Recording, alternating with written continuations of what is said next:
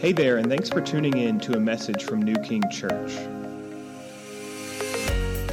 We're a church located in South Burlington, Vermont, and our prayer is that this resource would help you find and follow Jesus. If you want to know more about our church and the ministries we have, check us out at newkingchurch.com. Verses 7 through 9 and 15 through 25. Then the Lord God formed the man out of dust from the ground and breathed into his nostrils the breath of life, and the man became a living creature. And the Lord God planted a garden in Eden in the east, and there he put the man whom he had formed. And out of the ground the Lord God made to spring up every tree that is pleasant to the sight and good for food. The tree of life was in the midst of the garden, and the tree of the knowledge of good and evil.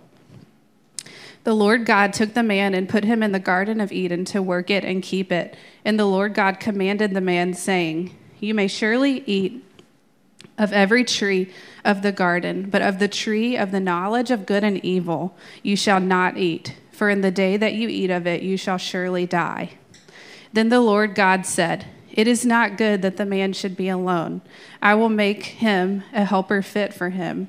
Now out of the ground the Lord God had formed every beast of the field and every bird of the heavens, and brought them to the man to see what he would call them. And whatever the man called every living creature, that was its name. The man gave names to all livestock, and to the birds of the heavens, and to every beast of the field. But for Adam there was not found a helper fit for him. So the Lord God caused a deep sleep to fall upon the man, and while he slept, he took one of his ribs and closed up its place with flesh. And the rib that the Lord God had taken from the man, he made into a woman and brought her to the man. Then the man said, "This at last is bone of my bones and flesh of my flesh. She shall be called woman, because she was taken out of man. Therefore, a man shall leave his father and mother and hold fast to his wife, and they shall become one flesh. And the man and his wife were both naked and were not ashamed." This is the word of the Lord. Thanks be to God. Morning. My name is Ben. If I haven't had the chance to meet you, would love to meet you before you leave today. As Dan said, we are continuing our series in the book of Genesis. We have spent the last couple of weeks in Genesis chapter 1. We could have spent months in Genesis chapter 1. Today, we pick up in chapter 2, which is a kind of a zoom-in view of the day when God creates man and woman. And we're going to see in this chapter 2, a lot of things about the way that God designed the world that he made.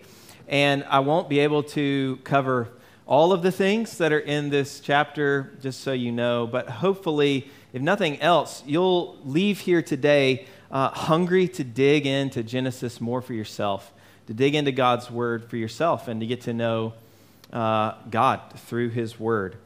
So before we go any further, let me pray for us again. Father in heaven, we open up your word now. We want to hear from you, and I thank you for every individual here. God, I trust that you have prepared every person, that you plan on speaking and bringing correction and encouragement, teaching and revealing things to us by your Holy Spirit. I pray, God, that you would be with me and help me to say what is true and nothing that is false. God, give us ears to hear today and hearts that are eager to live according to your design in the world. We pray it in the mighty name of Jesus. Amen. So as I was studying this passage, one commentator, Walter Brueggemann, summarized this passage by saying this. He said that this passage shows us that the destiny of the human creature is to live in God's world, not a world of his or her own making. And then he goes on to say we must live in God's world on God's terms. We must live in God's world on his terms. And I think that's a great summary of this chapter. This chapter is giving us a picture of God's design for humanity, for human flourishing. And that doesn't mean living in God's world on His terms, doesn't mean joyless servitude. When we live in this world according to God's design, it leads to our joy and our flourishing. The world that God created was and still is good. I want you to hear that. I know that it's broken, and I know that our sin has wreaked havoc in this world. But the world that God created is good, very good. In Genesis chapter 1, that last verse, right before we get to Genesis chapter 2, says, "And God saw everything that He had made, and behold, it was very good." It was very good. All of God's world is very good, but in order to experience its goodness, we must learn to operate within His design. We must learn to live in His world on His terms. The New City Catechism, I think, has a fantastic definition for sin. And here's the way that it answers the question, what is sin? Sin is rejecting or ignoring God in the world He created, rebelling against Him by living without reference to Him, not being or doing what He requires in His law, resulting in our death and the disintegration of all creation. I love that definition because I think it gets more to the root of our sin. We might think of that part of it that says that it's not being or doing what He requires in His law, but I believe that this is right in getting at the point that sin begins with us rejecting or ignoring God in His world. We see the audacity of it when we put it that way, that we would ignore the one that made us and the one that made the world we're living in. And that's a good definition of sin. Sin is choosing to live in God's world on our terms. And we've all seen the way that this does result in the disintegration of our world. Not just people out there, not just of culture, not just society in general, but in our own lives. We have seen the way that sin has disintegrated our souls. John Bloom, who's the co-founder of Desiring God Ministries, commenting on this passage, says, "Everything God creates is good, but we must take this in large measure on faith because under the curse of the fall, our fallen perceptions often don't see it. And our fallen natures often don't believe it. We are disordered and pathologically self-centered. We are out of sync." It's so true. When I think about my own life, I see this proclivity toward self-centeredness always there, always pulling me back to focus on me. Because of sin, we've all experienced the carnage created by our disordered and disintegrated souls. And apart from Christ, we are certainly out of sync with God's well-designed world. And so this morning, I just want to take the rest of our time to pull a few of the things, and there are many others that we're not going to have time for this morning, but a few of the things that we can glean from this passage about God's design for human flourishing. Point number one is that God designed us to live with Him. He designed us to live with Him. And look at verse 8. It says, "And the Lord God planted a garden in Eden in the east, and there He put the man whom He had formed." As we read on in the story, what we find is that this garden in Eden is a place where God dwells. We find out later on that God is actually walking in the garden with them in the cool of the day. We find out that God is speaking with them and giving them instructions and boundaries, and He's teaching them. God was with them. This is a place, Eden was a place where heaven and earth overlapped. When you continue reading the story and you get to the end of the book, not just the book of Genesis, but the end of the Bible in Revelation, what you find is that in the restoration of all things, heaven is coming down to earth. And once again, heaven and earth will overlap. And we will live with God in the presence of God. He will walk this earth again. Randy Alcorn, in his book on heaven, says that God designed us for a person. That person is Jesus. And he also designed us for a place. And that place is heaven. And sin has separated us from both. Maybe if you've grown up in the church, you've been around the church for a little while, you've heard about the fact that sin has separated us from a relationship with God. But maybe you haven't thought much about the fact that our sin has separated us from our home. Sin separated us from living with God in paradise. And much of what we long for is to get back to that place. To get back to Eden, to get back to the place where God walks among us and He is living with us. C.S. Lewis famously said, "There have been times when I think we do not desire heaven, but more often I find myself wondering whether in our heart of hearts we have ever desired anything else. Your place in heaven will seem to be made for you and you alone, because you were made for it, stitch by stitch as a glove is made for a hand." Perhaps you haven't given much thought to the fact that the deep longings that you often feel as you try to find paradise on earth are actually at root a longing for your real home. C.S. Lewis also said that there's a shadow of memory of this place still stamped upon human hearts, and we still search for it in all of our futile attempts to find and experience heaven on earth. On this side of the fall, those longings are meant to point you toward the coming kingdom.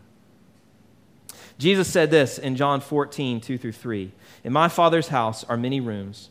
If it were not so, would I have told you that I go to prepare a place for you? And if I go and prepare a place for you, I will come again and will take you to myself, that where I am, you may be also." God made us to live with Him in heaven. And until that day, you and I are going to feel dissatisfied to a degree. Now, as a Christian, you can have and do have relationship with God restored, right? We have been restored, reunited with our Creator. But there is supposed to be always, and we see this all throughout New Testament teachings, a longing for the kingdom of heaven to come here. A deep longing that Christ would return and set up His kingdom on earth once and for all. And until that time, we're not to get too attached to this world. We're supposed to live in this world knowing that this is not forever. This isn't our ultimate home. That there's something better coming. And that gives us a perspective that, yes, this world has many good gifts, but this isn't forever. This isn't heaven. And it won't be until Christ returns. If we're to live according to God's good design for humanity, then we must not forget that we were made to live with God. And so as Abraham lived, so must we, looking forward to the city that has foundations, whose designer and builder is God. Hebrews 11:10. Now, having said that, does that mean that we're supposed to hate everything about this world since we know it's passing away one day? Is it wrong to enjoy banana pudding? and sledding and coffee and sports? Absolutely not. Absolutely not. And that brings me to my second point, and that is that He gives us everything good to enjoy. He gives us everything good to enjoy. Look at Genesis 1:29. It says, "And God said, Behold, I have given you every plant yielding seed that is on the face of all the earth, and every tree with seed in its fruit. You shall have them for food." And then flip over to chapter 2, verse 9. The beginning of that verse says, "And out of the ground the Lord God made to spring up every tree that is pleasant to the sight and good for food." Notice that God is the provider for Adam and Eve, and He wants them to know it. I have given you every plant yielding seed. As they go around picking sweet fruit from the beautiful trees and berries from the various bushes and maybe vegetables from the ground. I don't know if those are a result of the fall or not. He does not want them to forget that He provided them with all of the food that they enjoy so that their taste buds could dance and so that their stomachs could be satisfied. All of these good gifts came from a kind and generous God, and they're to receive everything with gratitude. And this is a very important condition to living in God's world on God's terms. Because as we're going to see later in the story, the moment that what God had given them was not enough, was not appreciated, and they began to crave the fruit from the one tree that God had not given to them, they turned away from God. Covetousness, which sprang from a discontentment with what God had richly provided for them, was at the bottom of their rebellion against God. You see that? The way that Paul writes it in Romans chapter 1, verse 21 is, "For although they knew God, they did not honor Him as God or give thanks to Him. But they became futile in their thinking, and their foolish hearts were darkened." The first step to living in God's world on His terms is to thank Him for all that He's done for you and all that He's given you. This is so crucial. This recognition that every good thing you have comes from Him. Because I think living in the wealthiest nation in the world, and in a time when we have more than any generation before us has ever had, I think we have a tendency to forget where it comes from. I think we have a tendency to feel entitled and to think we deserve this or to think that we earned it. But it's God who's given us every good thing to enjoy. And to live according to His design, to live in His world on His terms, requires that we are aware of this constantly and grateful. 1 Corinthians 4:7 says, "What do you have that you did not receive?" What do you have that you did not receive? It's a great question. "If then you received it, why do you boast as if you did not receive it?" God has given you everything, and He means for you to enjoy the good gifts that He gives you. If you gave someone a gift, and they put that gift in a drawer and hid it away and said, "It's okay, I want to honor you, and I have a relationship with you, and that is enough for me," you would probably respond by saying, "Well, one way you could honor me is by enjoying the gift that I gave you," right? We honor God when we enjoy His gifts to His glory. This is one of the primary ways that we can eat and drink and whatever we do to the glory of God. James 1 tells us that every good gift and every perfect gift comes from God. 1 Timothy 6:17 tells us that God richly provides us with everything good to enjoy. One of the primary ways that gifts become gods and we make idols out of the good things of this earth is that we forget who gave it to us. This is the beginning of your life being ordered, that you recognize that your life, every breath, everything you have, your house, a roof over your head, a bed to sleep in, a job, a way to make money, food on the table, clothes on your back, every bit of it is a gift. This is necessary to live in God's world on His terms. And not that we grow too attached to this world. We remember that this is not forever and that we were made to live with Him. And at the same time, we recognize that this gift, that this world, this life is good. It is a gift. And we can glorify Him by enjoying His good gifts with gratitude. Thirdly, God has given us creative power under His authority. Look at Genesis 1:28. It says, "And God blessed them, and God said to them, be fruitful and multiply and fill the earth and subdue it, and have dominion over the fish of the sea and over the birds of the heavens and over every living thing that moves on the earth." And then again, look at verse 9 in chapter 2.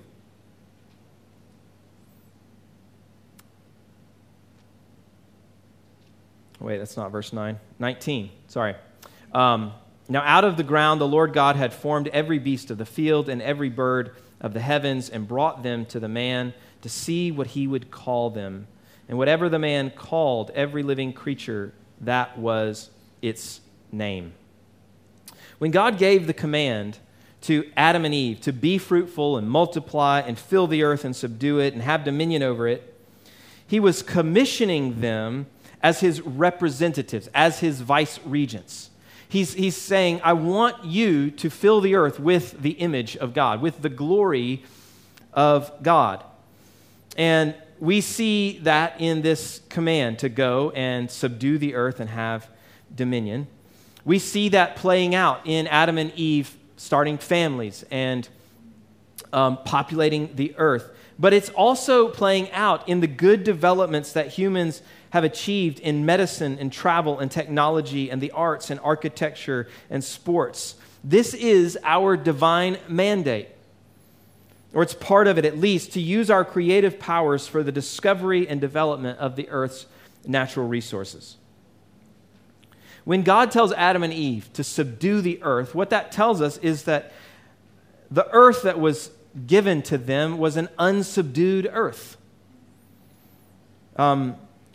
Author and theologian Joe Rigney puts it this way: it implies that creation has unrealized potential, latent dimensions that lie beneath the surface. Or as another author put it, God has embedded within creation a rich array of hidden potentialities. What does that mean, really? When God made dairy cows, He knew we'd invent cheddar cheese and butter and ice cream. When He made trees, He knew we'd build houses and cities and furniture and baseball bats. The world was given to us pregnant with endless hidden potential, and it is God's good design that we discover it. Proverbs 25:2 says, "It is the glory of God to conceal things, but the glory of kings is to search things out." This is what we're called to in the divine mandate. God creates ex nihilo. He creates out of nothing. He speaks and things appear. But that's not how we create, and yet we still create, right? As image bearers of God, we image God when we create, but we don't create ex nihilo. We create with the resources that He has created. And as we do that, we bring glory to God. In other words, God hasn't been shocked by any of the things that we have developed throughout human history. He never thought, wow, airplanes, I never knew they were going to come up with that.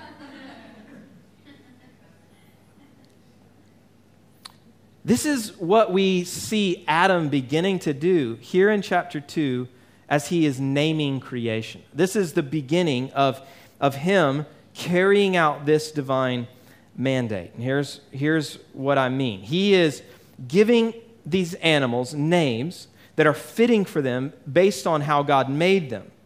We see this specifically in how he names Eve when God brings this first woman to Adam.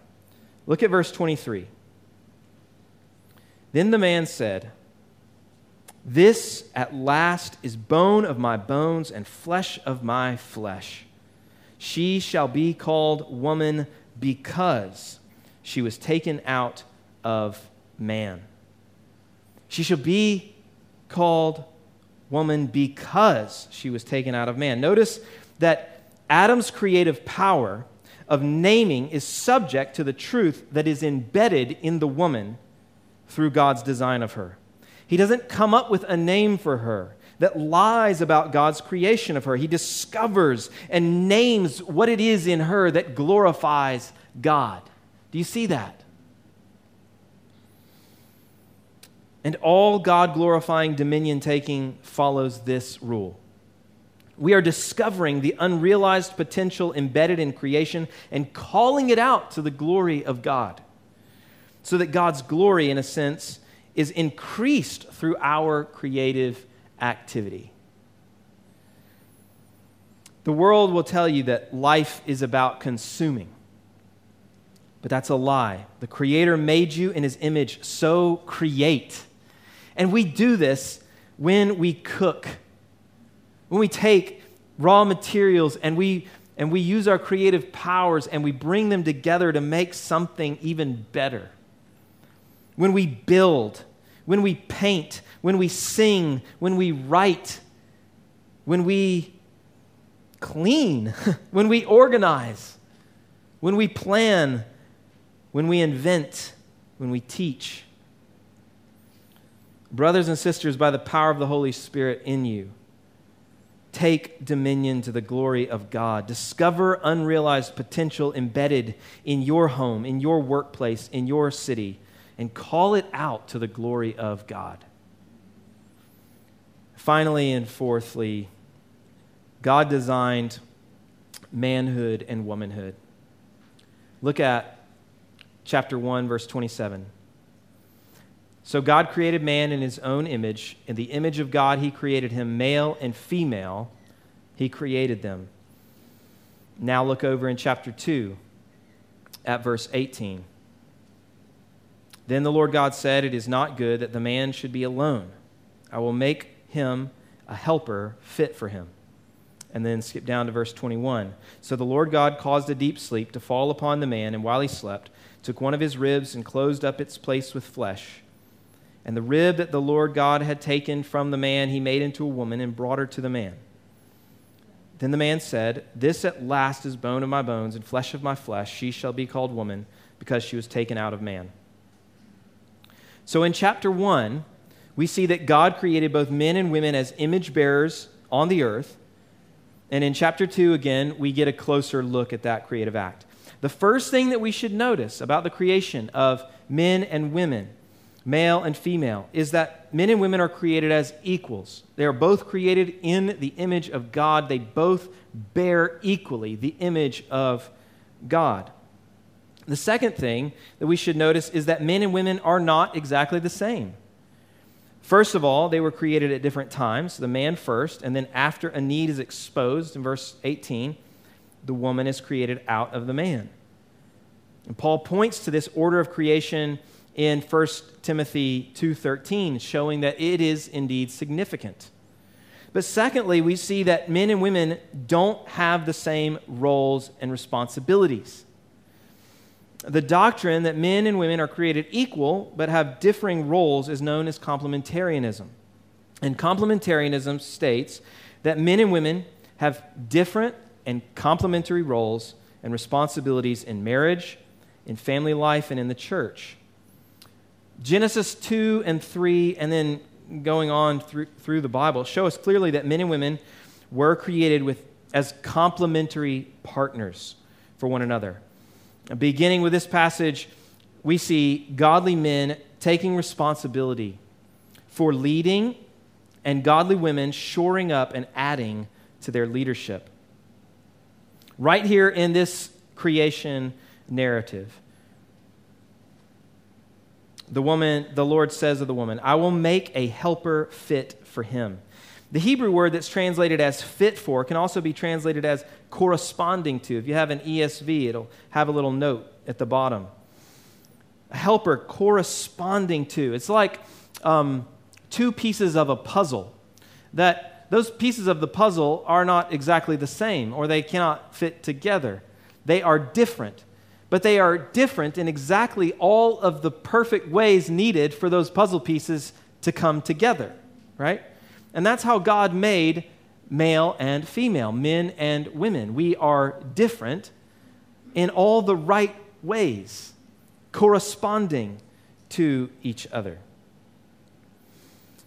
There is an obvious need for God to make a counterpart to Adam if they're going to be able to fulfill God's mandate to be fruitful and multiply and fill the earth. But the design for manhood and womanhood has purpose that extends far beyond mere procreation. Men and their God-given masculinity is necessary for human flourishing, and women and their God-given femininity is necessary for human flourishing. When the world minimizes the differences between men and women or says that men and women are basically the same, it is an attack on the glory of God embedded in both men and women.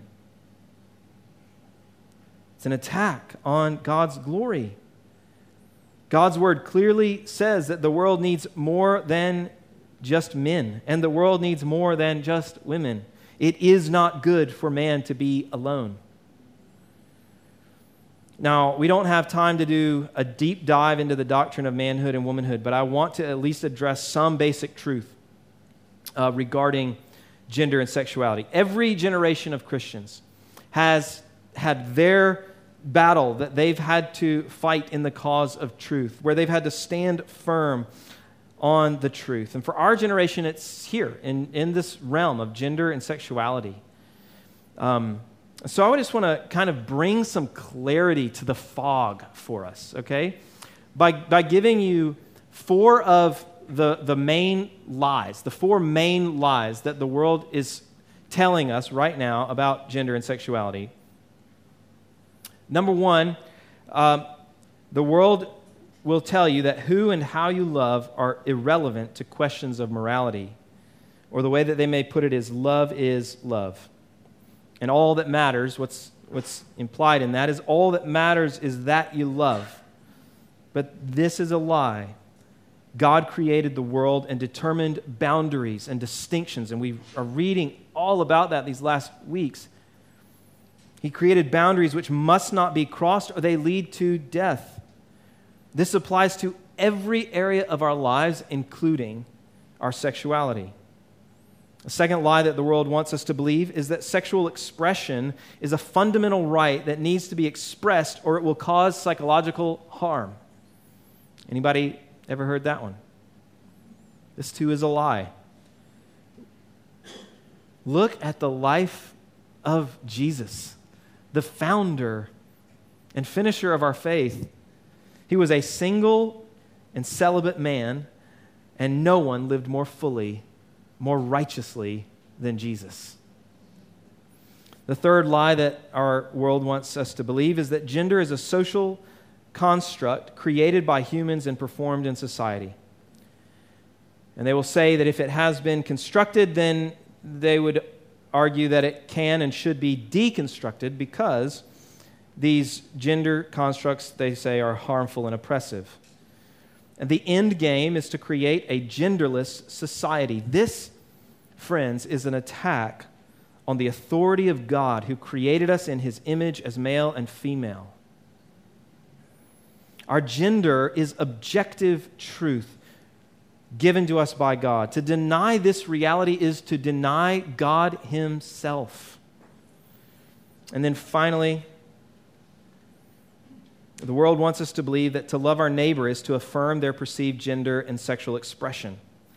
This one in particular is tricky for a lot of Christians, deceptive to a lot of Christians, because they're going to use the language that we use, compassion and kindness and love. And we want to be all of those things, right? We want to be compassionate. We want to be kind.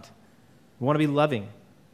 But the problem is that they are twisting those things. And the Bible is very clear that the way that we love people is by pointing them to the truth.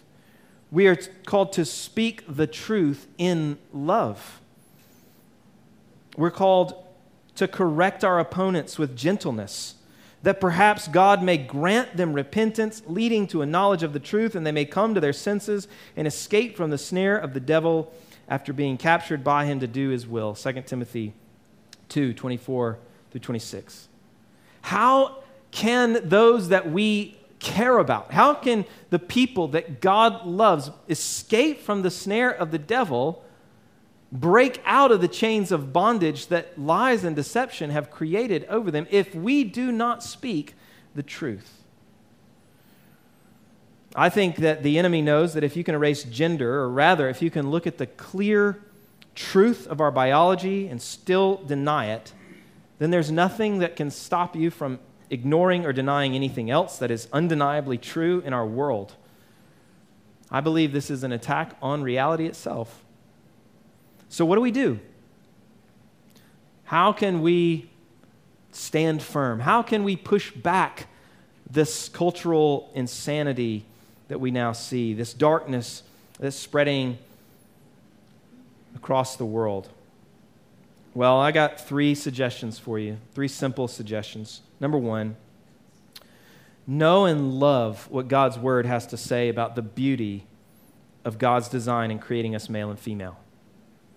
That's where I would start. You don't know where to start in all of this?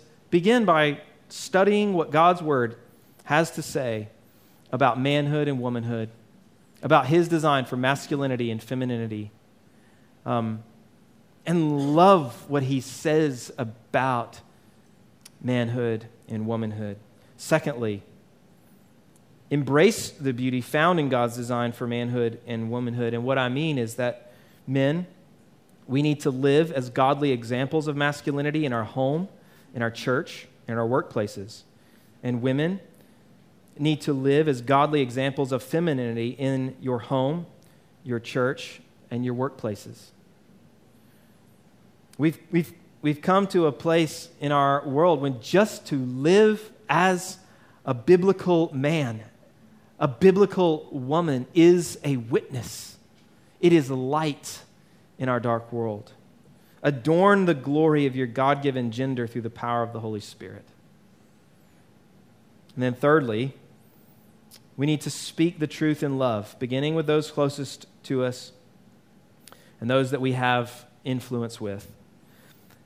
In other words, don't go with the flow of the world in your workplace or your classroom or in your circle of friends.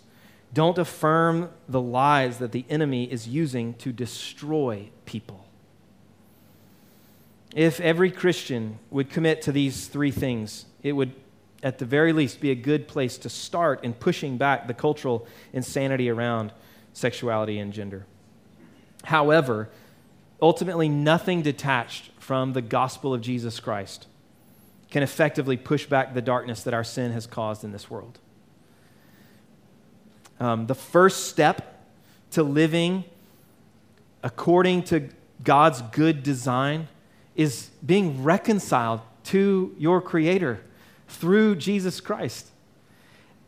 Not just us, but those that we know. So, first of all, if you're here and you have not been reconciled to God through Jesus, through what He did for you on the cross, I want to invite you to do that. This is step 1. If this life hasn't made sense to you, if it's all felt chaotic and nonsensical, then let me just tell you, it very well may be because you don't know God. Even if you've grown up in the church, even if you've grown up with some light, you've grown up with some truth, if you've never submitted your life to him, if you've never turned from your sin and repentance and really trusted him, then you don't yet know him. You know about him, but that's not the same as knowing him. It's not the same as a relationship. Jesus is Lord. And the first step to having a relationship with the Lord, the King of the universe, is submitting your life to him. He says, I have called you friends. You are my friends if you do what I command you. You are my friends if you do what I command you. So I want to ask you to think about this. If you're here today, I think you're here for a reason. I don't think that there are any mistakes. And I believe that God wants every single person before you walk out these doors to know that you have a relationship with God through his Son, Jesus Christ. Just as the first Adam, as we read here, had to be put into a death-like sleep and his side opened up so that the Father could form for him a wife, so too the true and better Adam, Jesus, was put to death, and his side pierced with a soldier's spear so that the Father could form for him a bride. Who is that bride? It is us, the church. It is every single man, woman, and child who turns from sin and believes the good news that Jesus is Lord. Similar to Adam, Jesus was awakened from death. He rose from the grave. And one day, very soon, the Father will present to him his bride in all her glory. This is why Jesus left his Father in heaven, so that he could hold fast to his wife, so that the two could become one. Believers, we are the bride of Christ, purchased with his own blood. Do you believe this? Do you believe this gospel? Do you believe that Jesus came to make all things right again? That everything that was broken in the fall, Jesus came to make right, that he paid the penalty for your sin and mine, for our rebellion against this very good God. That he took our sins upon himself on the cross, absorbed God's just wrath for our sin, paid the price in full, declared from the cross, it is finished, was buried, and on the third day he rose from the grave, declaring that all who would turn from their sin and place their trust in him would have eternal life with God, a reconciled relationship with your Creator. If you believe it, then turn today. Cry out to him today. Tell him, confess your sins to him. Tell him you want a relationship with him. And you can today. Let's pray. Father in heaven, I thank you so much for the gospel on every page of the Bible. Right here, Lord, we see a foreshadowing of the death of your Son on the cross to purchase for him a bride, to form for him a bride. Lord Jesus, we thank you that you were willing to go to the cross to pay for our sin, to reconcile us to your Father. And Lord, I pray that every single one of us would go from here encouraged that we can indeed live according to your design for the world. That we can live in your world, your way, and experience incredible blessing in doing so in a life lived with you. God, I pray for anyone in this room that is still unsure, that still has doubts, that's still wrestling. Oh Lord, draw them to yourself and grant them new life in your Son, Jesus. It's in his name we pray. Amen.